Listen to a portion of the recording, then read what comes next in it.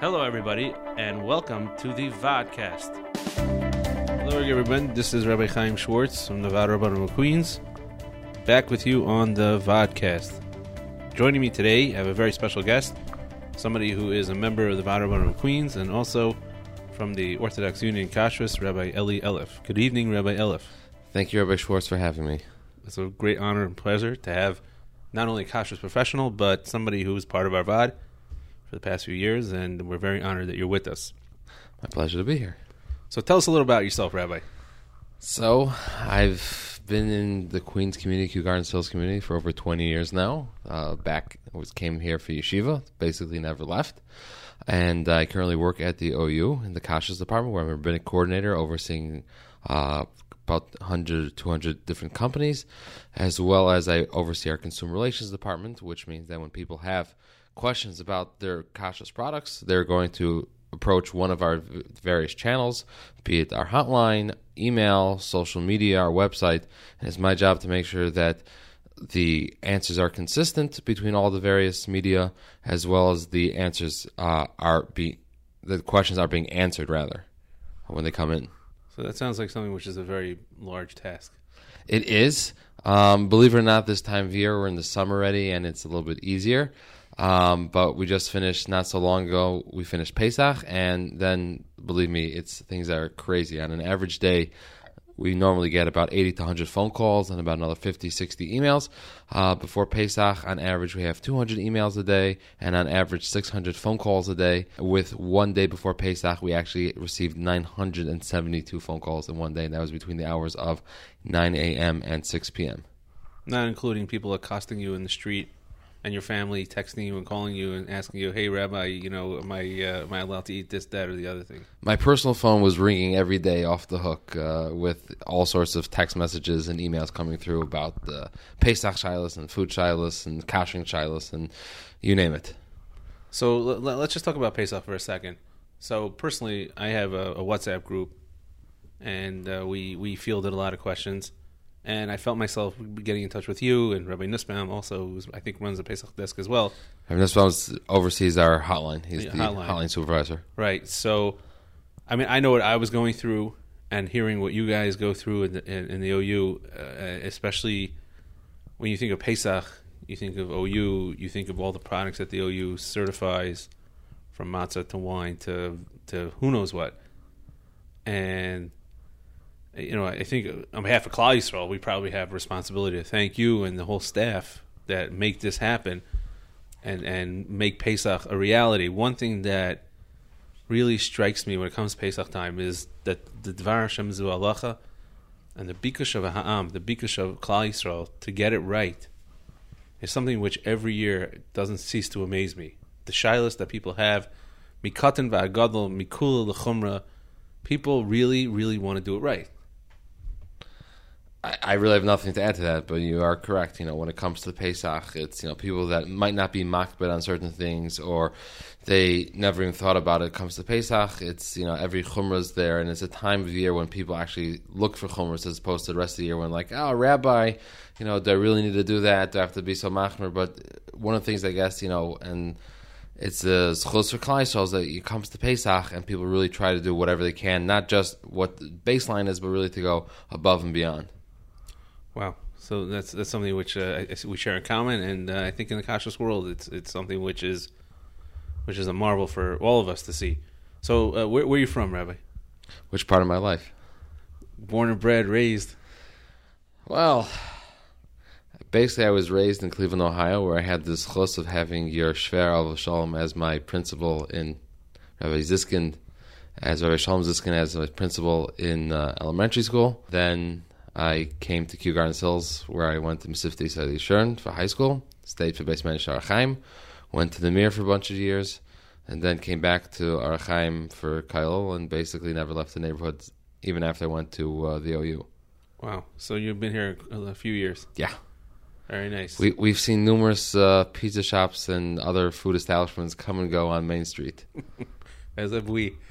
But Baruch Hashem, they're well used, and I'm sure it's been there for a Thursday night or two when the Elifs needed to get the kids out so Shabbos could be made by mommy. So we're happy to be able to help with that.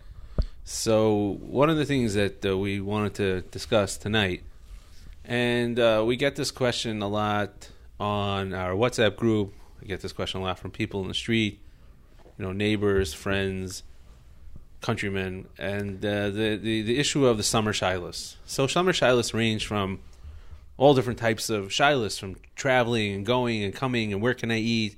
Is this hashgacha good here? Is that hashgacha good there? And one of the most common questions that we all get, really all around the whole year, is the Slurpee shilah. So if you could help us out with that and elucidate that for us. If I'm driving down the street and let's say, I don't know, Main Street in Kew Garden Hills, and I have a 7-Eleven, I don't know, on the corner of Jewel, can I just go in with my kids? I actually happen to live in Kew Garden, so on Lefferts Boulevard we have one, but the Main Street one, without having to specify that one particularly, but just to get the bare bones, because I know the OU gives the hashgacha on Fanta, which is a very prominent company that has flavors in Slurpee.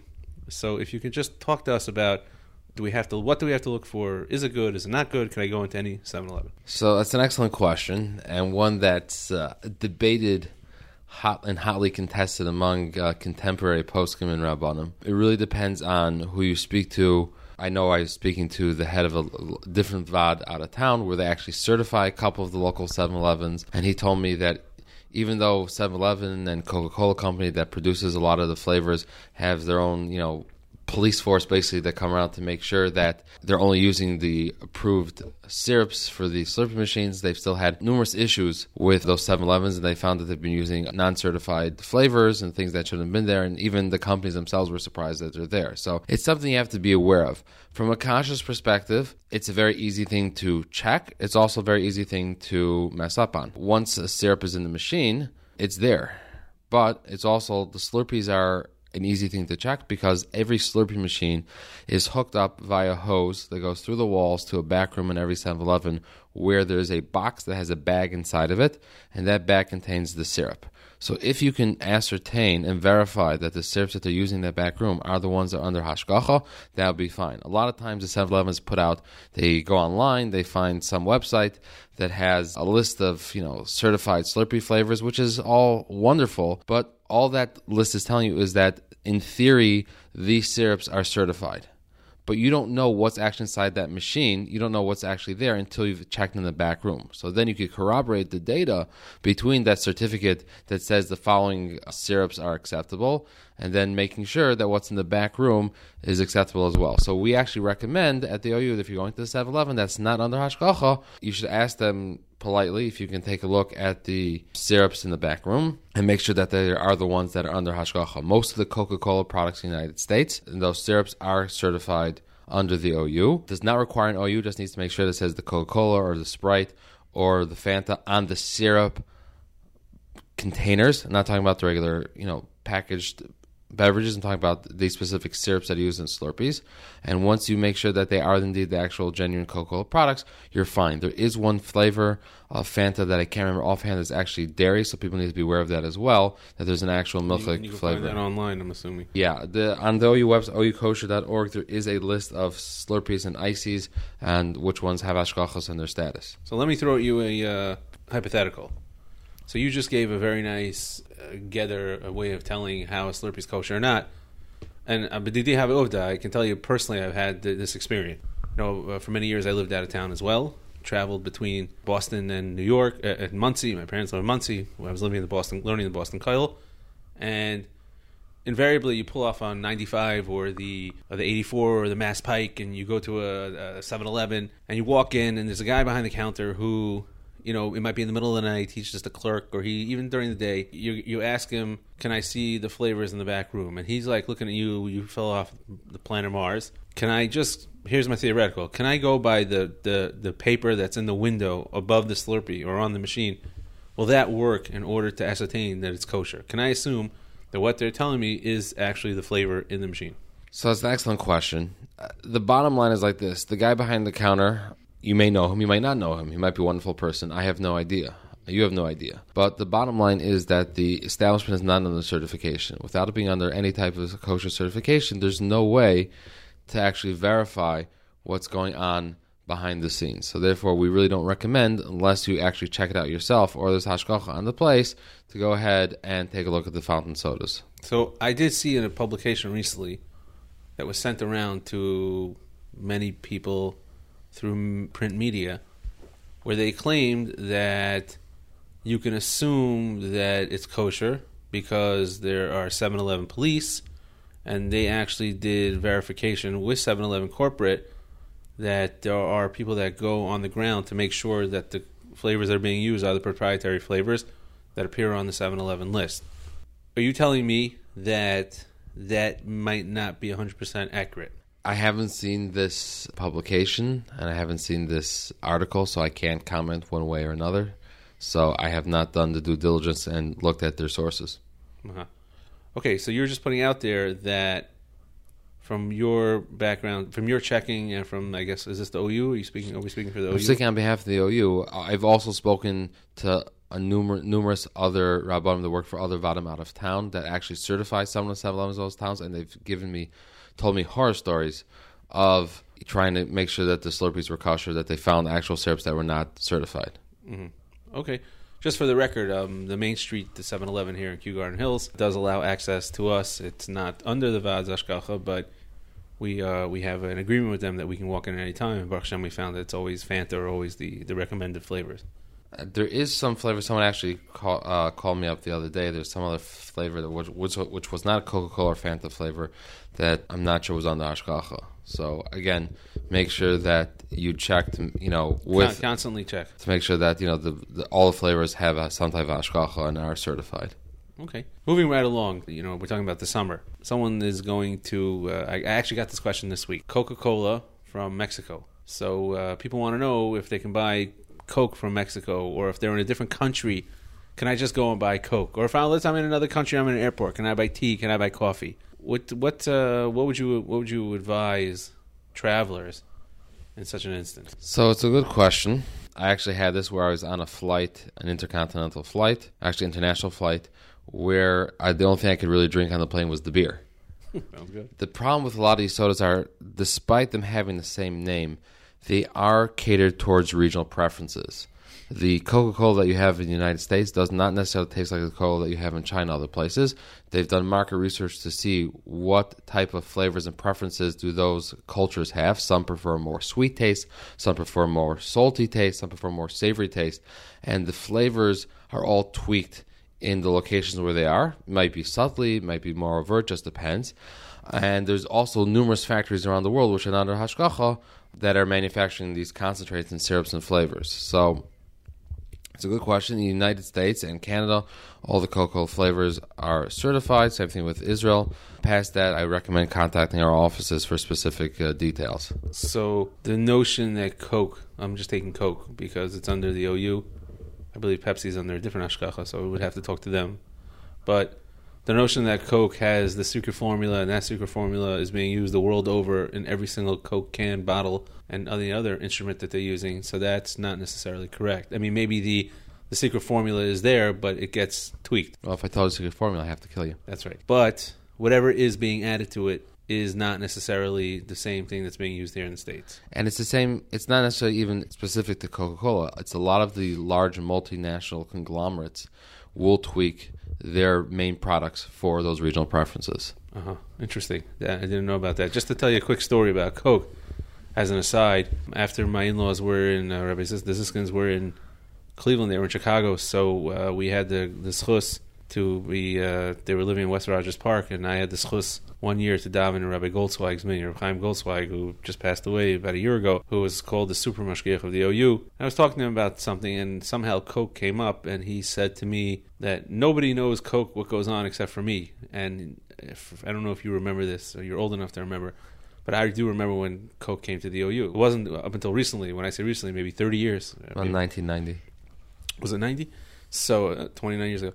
So he said to me, I'll never forget what he said to me was, he said about someone who had commented about Coke. He says, how would he know what goes on in Coke? I've gone lifnai v'lifnim into Coke.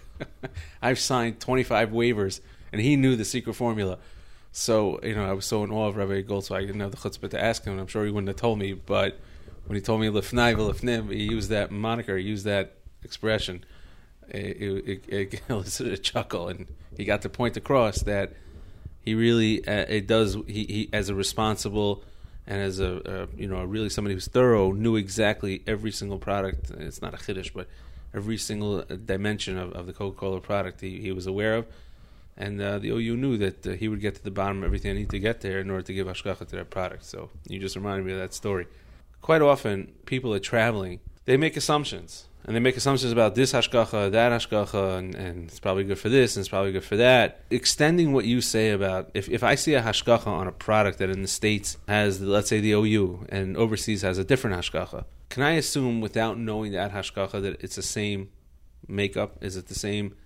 Or is that we're going to have the same issue that we have with Coke? We'll have, let's say, with potato chips. Let's say you'll have a company that makes potato chips in the States under the OU. In a different country, it's under Rabbi whoever it is. Would that be the same concern that, we might not, it might be different tastes, different flavors, different savories, whatever it might be?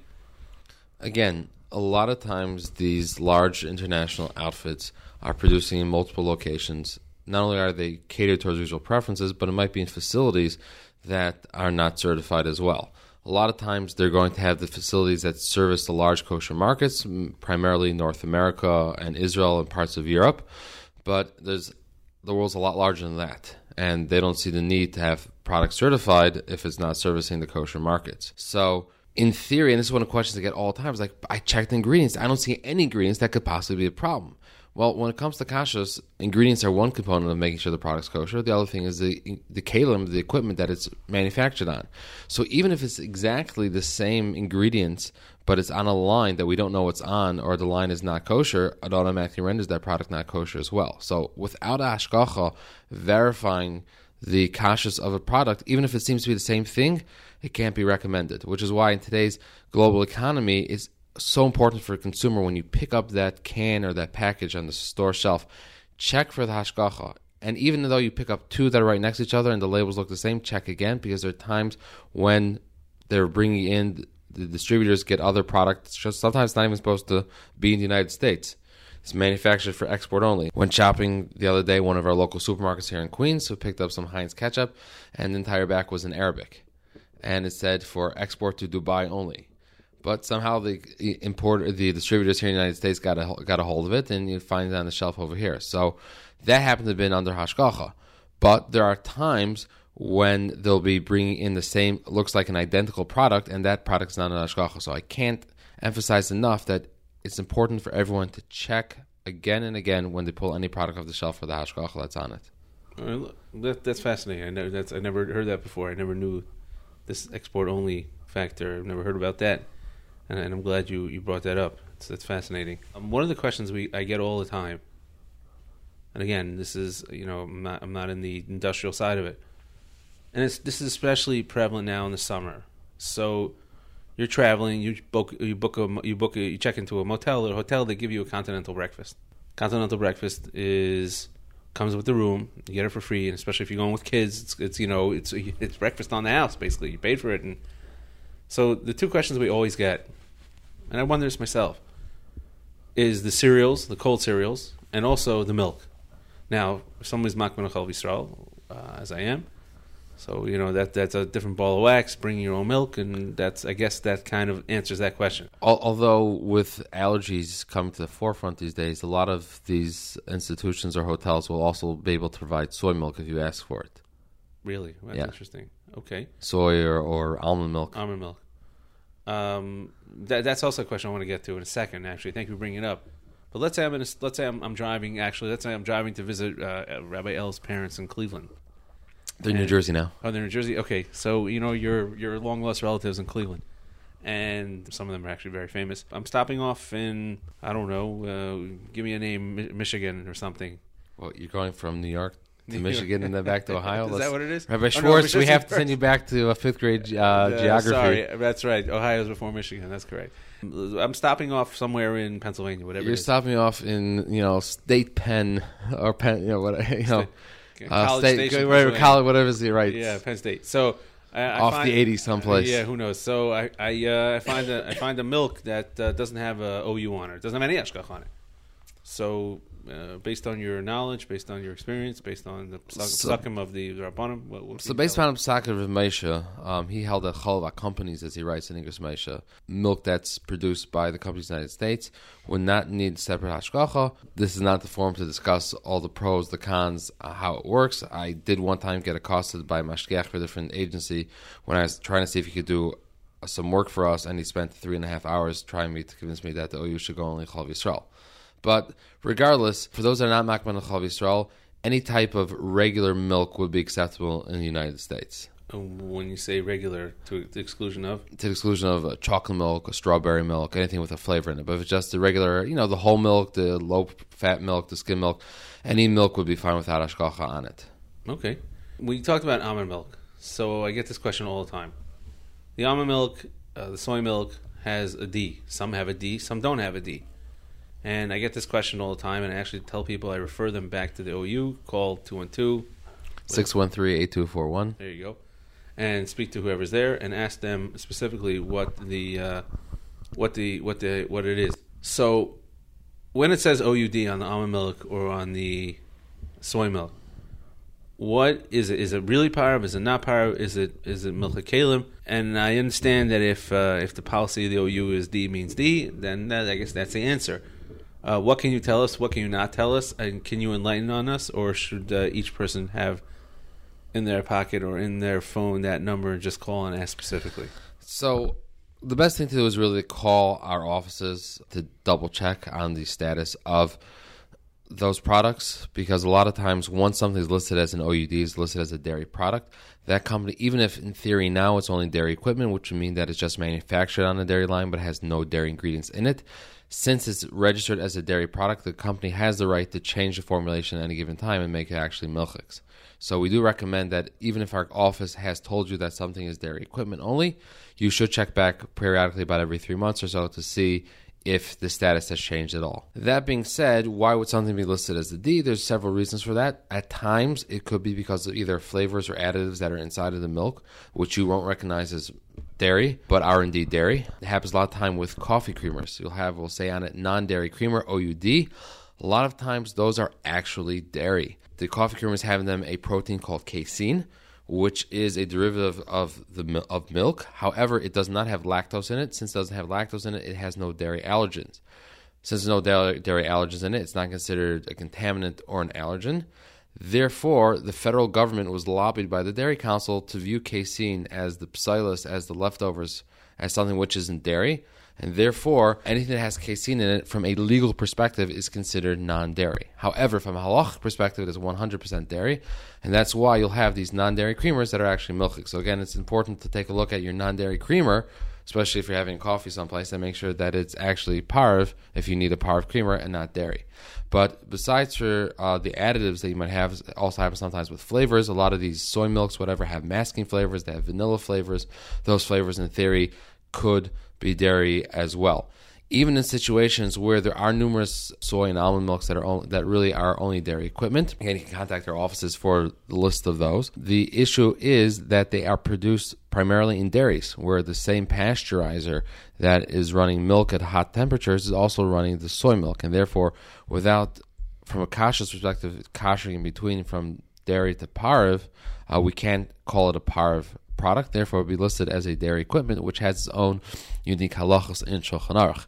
For example, if something that's dairy equipment, you could not eat that together with a meat meal. You couldn't mix that soy milk that's dairy equipment into your cholent, but you could eat it directly afterwards. Another caveat is, for those that come from Chassidish background, Chassidish poskim hold that chalav stam would be really chalav treif and not kosher, and therefore the equipment that it's run on would be rendered treif according to those poskim, and therefore even this is not just a dairy equipment product, but this is really a treif equipment product, rendering the product treif as well. So again, if someone's doing it from a chalav Yisrael perspective, you have to know why you're makban a chalav Yisrael. Is it mishum chumra, like Ramesha brings down bal nefesh yachmer, or is it because they come from Chassidish background, which changes the whole ball game? Because then you're being chaysh that it might not be kosher. Correct. Now, let's say, I'm not sure you answered this in your last answer. So let's say the ingredient panel says nothing about milk, nothing, and it says an OUD on it. Can you enlighten us what Why is it an OU? Based on what you just told us, does that? Can you just fill in the gaps here for me or for our audience? When I have in the ingredient panel, I see no dairy, doesn't say anything, and I have an OUD. What does that mean? What does that tell us? What can that mean? An OUD should mean that the product is dairy. Now, there are times that companies the product might not be strictly dairy, might be dairy equipment, but without contacting our offices, there's no way to know from looking at the ingredient panel if it's really dairy or dairy equipment.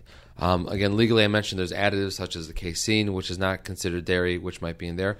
Also, legally, according to FDA regulations, if you have a dairy component inside of a flavor, it's not required to be listed on the label as being dairy. So just say natural and or artificial flavors. However, since it's something which is giving off a flavor, it's a vida lataima. There's some which is a vida lataima is not bottled. It's not nullified in the mixture, and therefore even if it's a very small percentage of it. Correct, and therefore, since you might have dairy in there, that makes that entire product dairy as well. So really, when people say, well, it just means kalim, it just means whatever, it's much more complicated than that. Without verifying from the hashgacha that gives the certification of that product, there's no way to know. Uh-huh. Okay, so I think this is very important for people who will hear this, and hopefully it will get out that the assumptions that everybody makes, and I think a lot of it comes from Oreo cookies, actually, because Oreo cookies has this wonderful reputation of only being kalim, and it's not really dairy, and it says OUD, and without going into Oreos, unless you want to. But there's a lot of misinformation, and I always tell people when they ask me, I always try to tell them if it says OUD, if it says OUD, really any hashgacha. If it says whatever it might be, okay, chafke, whatever it might be, that I believe the star K has star D. So whatever it might be, if they're telling you it's dairy, it's dairy. We're not here to be smarter or oiber chacham than everybody else. Assume that it's dairy with all the things that come with it, and plan accordingly. So that's very important. But again, you can contact our offices. We'll be glad to share with you some of the secrets of the trade so that the next time you're on the road and you're hungry for some delectable yummies, there might be some that you could have if you're fleishik or makbid on Chol Yisrael. That's good to know. Well, this is the summer traveling season, and people are going everywhere. It's funny you even mentioned Oreo cookies. That is probably our number one most popular question that we get on a daily basis. Probably get about a dozen questions a day just about Oreo cookies. So at this present time, the Oreo's original double stuff, Oreo's original mega stuff, and Oreo original mini are dairy equipment. That means that they could be, as we just discussed before, could be eaten after meat but not together with meat. The other Oreos, the greens, the mints, the yellows, the pumpkin spices, those all are considerably, and even the thins are dairy. That's good to know. It's important for Klal Yisrael to know where their Oreo cookies are standing. Are there any more halachas or any summer traveling or traveling caveats that you can share with us that might be of interest to our community, to any community? So the truth of the matter is that there's a lot. Maybe before we recorded tonight, we should have done a survey, find out what are the most pressing travel questions that are out there. But we're really getting to travel season now, where people are on the road. They want to know what the story is. There's a few things to remember. One is that if you are having a barbecue someplace, the question is, can you kosher a barbecue grill? If you're out on the road, there are ways to kosher it. I'm sure the VAD's offices could give advice for that. It's probably beyond the scope of today's this conversation exactly how to do that. We actually don't recommend people koshering on the road barbecues if they're not familiar with the intricacies of koshering. And I have actually said in the past, I gave a shiur before Pesach. I told people that the tremendous component of koshering is understanding what koshering actually accomplishes, and when you're koshering, what are you doing? And if you understand what you're doing, then you'll understand really the what koshering is all about. And most people, I think, are not in tune with the intricacies of what exactly what's happening halachically when you're koshering something. So I don't recommend people kosher a grill on the road. If you're like at some rest stop on the 80 and you want to do your hot dogs, I think go into Seasons, Wasserman's. If you live in Kew Gardens, where I do, go to Rosenblum's, buy the what do they call it, throwaway disposable grill, and just go with there. I mean, that's also available at any local Walmart. If you're on the road someplace, they'll have those disposable grills. They also have these little portable tabletop propane grills that have like a little canister. It's very popular when I was a counselor in camp, Yeah. instead of having to deal with colds, you brought the little canister and your barbecue was up and ready to go. Every counselor's nightmare. One thing to keep in mind, though, is A, those grates need to be tyveled. Correct. B, some people think that they can just go ahead and grill fish on the same grates. Depending on the paisik that you ask, a lot of times you need to make sure you have separate grates for fish and for the meat as well.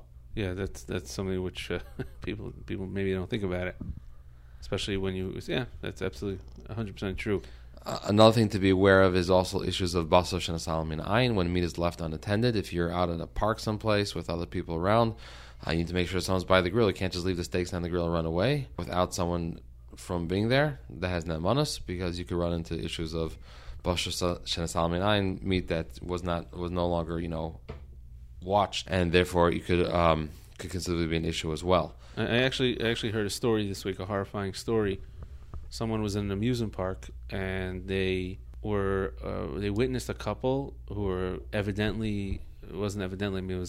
were very, very religious looking, that had bought a pretzel from the pretzel stand in the amusement park, and this person went over to the other guy and said, "What's going on?" And he said, "Well, I saw the box. They're kosher pretzels." So can you tell us can you explain to us if that is something which is okay, not okay, and if it is, why it is, and if it's not, why it's not? So if you can verify something's coming out of the box, that definitely helps. But again, the issue that we have over here is that the pretzels are then baked. As I mentioned before, if the equipment that is baked on is not kosher, then obviously the pretzel becomes rendered not kosher as well. So without knowing the history of where the pretzel is, you can run into issues. Or where the machine's been. Or where the machine's been as well. You can run into issues there as well. So I think people need to understand that when you're going on the road, or really wherever you are, the process is just important as the product. And, Baruch Hashem, the OU and all the other kashrus have done a great job of making sure that the products are available, but making sure that they're processed and baked or whatever it is, bringing it to the table ready, that's just as, if not more important, than making sure that the actual product is kosher. So I would just add to what you've been telling us about all these wonderful ideas when we're traveling, is that amusement parks or people go to stadiums, people go to all sorts of venues.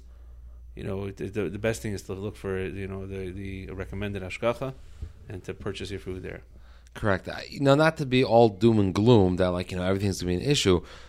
We are very fortunate to live in a day and age where there are so many kosher packaged products available. For example, I often have to travel on behalf of the OU to different facilities that are not necessarily located in a major metropolitan area, and I very rarely pack food with me. You can walk into any Kroger, Safeway, or Walmart, and you'll be astounded at the amount of kosher products that they have on the shelf. A lot of times when I'm on the road, I probably will pack way more calories than I would normally at home. Whether it's the breakfast at the hotel, which we didn't fully discuss. Perhaps if we have time later, we can go back to that.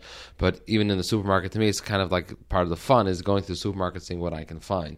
And I could walk out of there with hummus and guacamole and, fake parv bacon and, the soy salamis. The soys are, if you like the flavor, they're wonderful things with bread. High sodium, high calorie. Correct, but you can walk out with tuna fish and bread, just about anywhere in the United States. So you really, and then the freezer section has things. So really, there are so many things that are available in sealed packages with hashgacha that it's not as hard as you think. You don't have to load up your car or your suitcase with every last item. Now there are things that are harder to get. Cheeses tend to be a little bit harder, especially chol v'Yisrael, and meats tend to be harder. Although sometimes you might be able to find those as well. But I wouldn't recommend hoping for the best over there. You really should pay. Something like that should be planned in advance. But there is a lot that's out there, and it's a question of being able to find it. Even now, as Baruch Hashem, the Frum community has grown, there's a lot of services out there that provide kosher experiences or kosher food or products in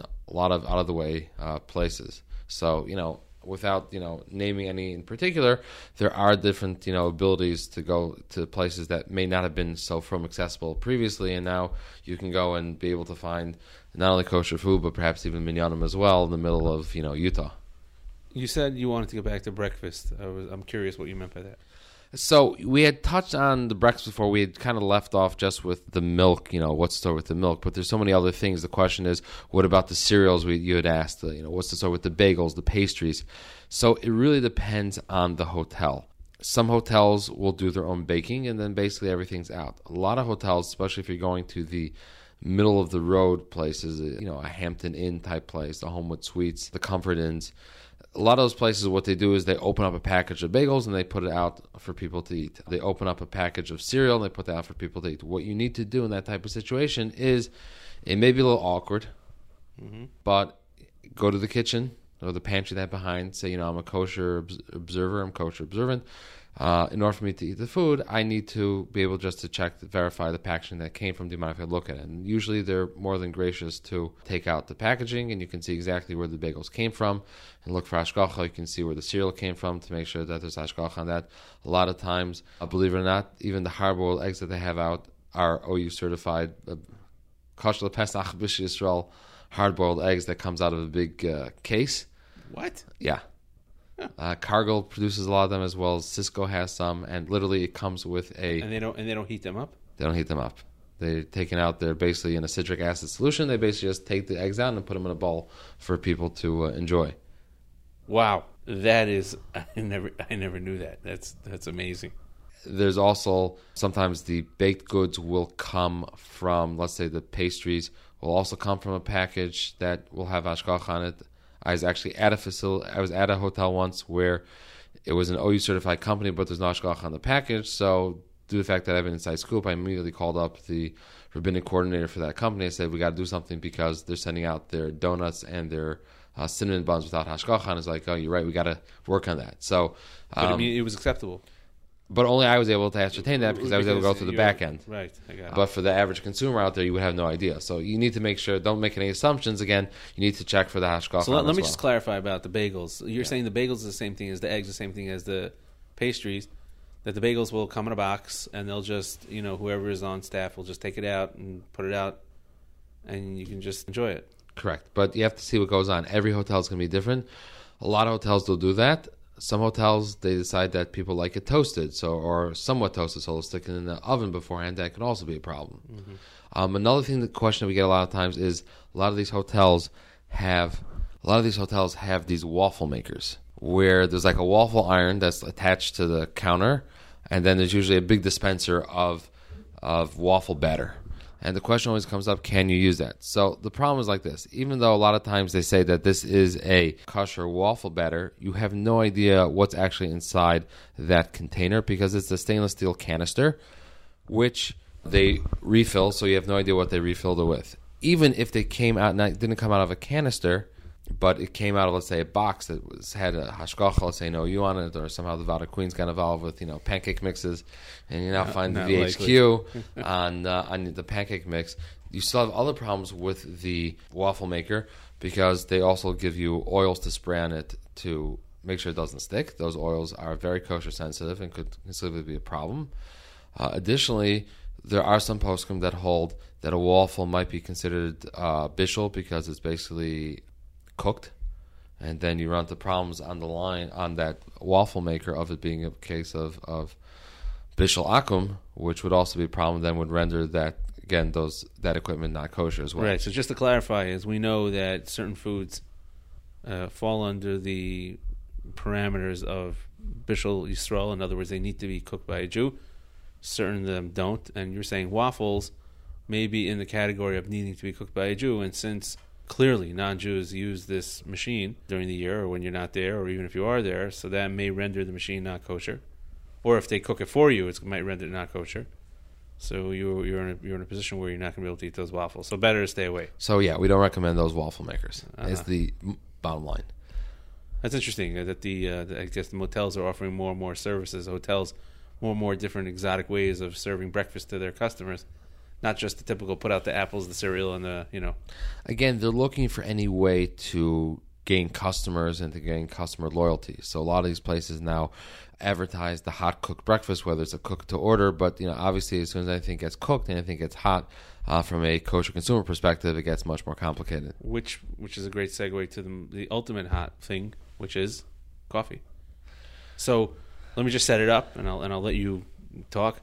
So let's there's a lot of ways we can go with this, but there's coffee on the road, coffee locally in a 7-Eleven, coffee in a Dunkin' Donuts that doesn't have hashgacha, coffee in a hotel, coffee in a gas station on the side of the road, coffee in a McDonald's. If you're, let's say, driving on wherever it is, and there's a rest stop, 95 going up to Connecticut, I believe has a McDonald's over there. I think they have a Starbucks too now. But enlighten us about coffee and as much as you can in the next couple of minutes, as it's getting late. But yeah, coffee is one of those that, is near and dear to a lot of people's hearts, whether they're in yeshiva or in college, and it was all those late nights, that they just kept on pounding the coffee. It's one of those things that, or you're working in the VOD, you need to get through the day. It's one of those things that people just, they need that coffee to, get through. So it's a very important beverage to a lot of people. So in theory, from a halachic perspective, a plain black coffee should be acceptable from any place. As a matter of fact, at one point in time, Rav Belsky and Rav Schachter, the Poskim at the OU, wrote a tshuva that a mashgiach that's on the road could even walk into McDonald's and order a plain black coffee. They felt there wasn't even an issue of marasayin because they're getting the coffee, and a lot of people go in for other things as well. That leaving aside the marasayin, the question is, what about for many of these coffee shops? So the prevailing theory always was that if it's a plain black coffee, you are fine. But coffees have evolved, like everything else has. So some coffees are no longer coffees; they are now artisanal beverages that have all sorts of wacky things inside of them. And obviously, once you start to get a little wacky, the wackiness needs to have hashgacha on it. The other issue that's come up is with Starbucks, and this is a whole big, hack, as they say. I know there's someone even told me there's a website called kosherstarbucks.com, which I guess they're trying to keep track of what's going on in the Starbucks. But again, I'm only focused on the plain black coffees that has different, names. It might be espresso or Americano, provided it's just the coffee, it's just the coffee. But no matter, how potent it might be or the name that it has. However, Starbucks started to make meat sandwiches in a lot of their locations, the full-service locations, and they have a proprietary dishwashing method where that equipment that has the meat sandwiches on it gets washed with the utensils that make coffee. Correct, with the utensils, with the coffee makers, and therefore there might be a transfer of taste, there might be a nice and tam, and there could conceivably be an issue then with the coffee that's made in those coffee makers. So because of this, this is one of the last things that Belsky's that's how dealt with before his patira. He felt that it's better not to go to a regular Starbucks. However, a Starbucks kiosk that you might find at the airport service station along the road that's not full service, doesn't have those meat sandwiches, those would be fine. And getting a coffee from 7-Eleven and other places also, in theory, would be fine as well. Now, just to clarify, those meat sandwiches, there are two types of meat sandwiches that I understand. There's meat sandwiches that come prepackaged to Starbucks, and you have the meat sandwiches that are being produced on site.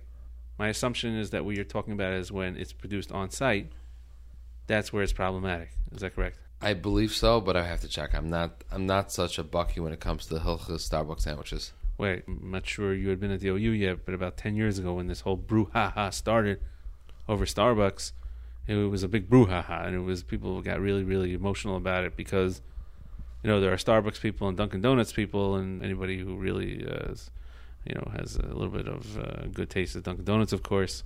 But okay, we're not going to get into that. But all joking aside, it really took the world by storm because Starbucks took the world by storm, and a lot of from people that really need their coffee and they need their Starbucks. And they took a 99-cent of coffee and figured out a way to charge you $5 for it. Yeah, well, that's brilliant, and people pay it. In a regular 7-Eleven, so am I hearing from you that a regular 7-Eleven on the road somewhere I could just get a black coffee? Correct. So when you're talking about the wackiness, can you just expand on that a little bit? Where is that, or where would I have to worry about that? That would be anything that would be a flavor. A lot of times there's two types of ways that they differentiate coffees now. It's either through the roast or blends. They'll say a breakfast blend, a Colombian, Sumatran, Javan, gives all sorts of exotic names. Those are just the way either the coffee is roasted, where the coffee bean comes from, or the mixture of beans. Again, those are still plain black coffees. When they start to have pumpkin spice, French vanilla, hazelnut, those are all flavors that are added. And like anything else that's flavored, those could be kosher sensitive and would need hashgacha. And we couldn't recommend buying one of those from a non-certified establishment. Okay, so basically, and iced coffee, that would be the same if it's plain?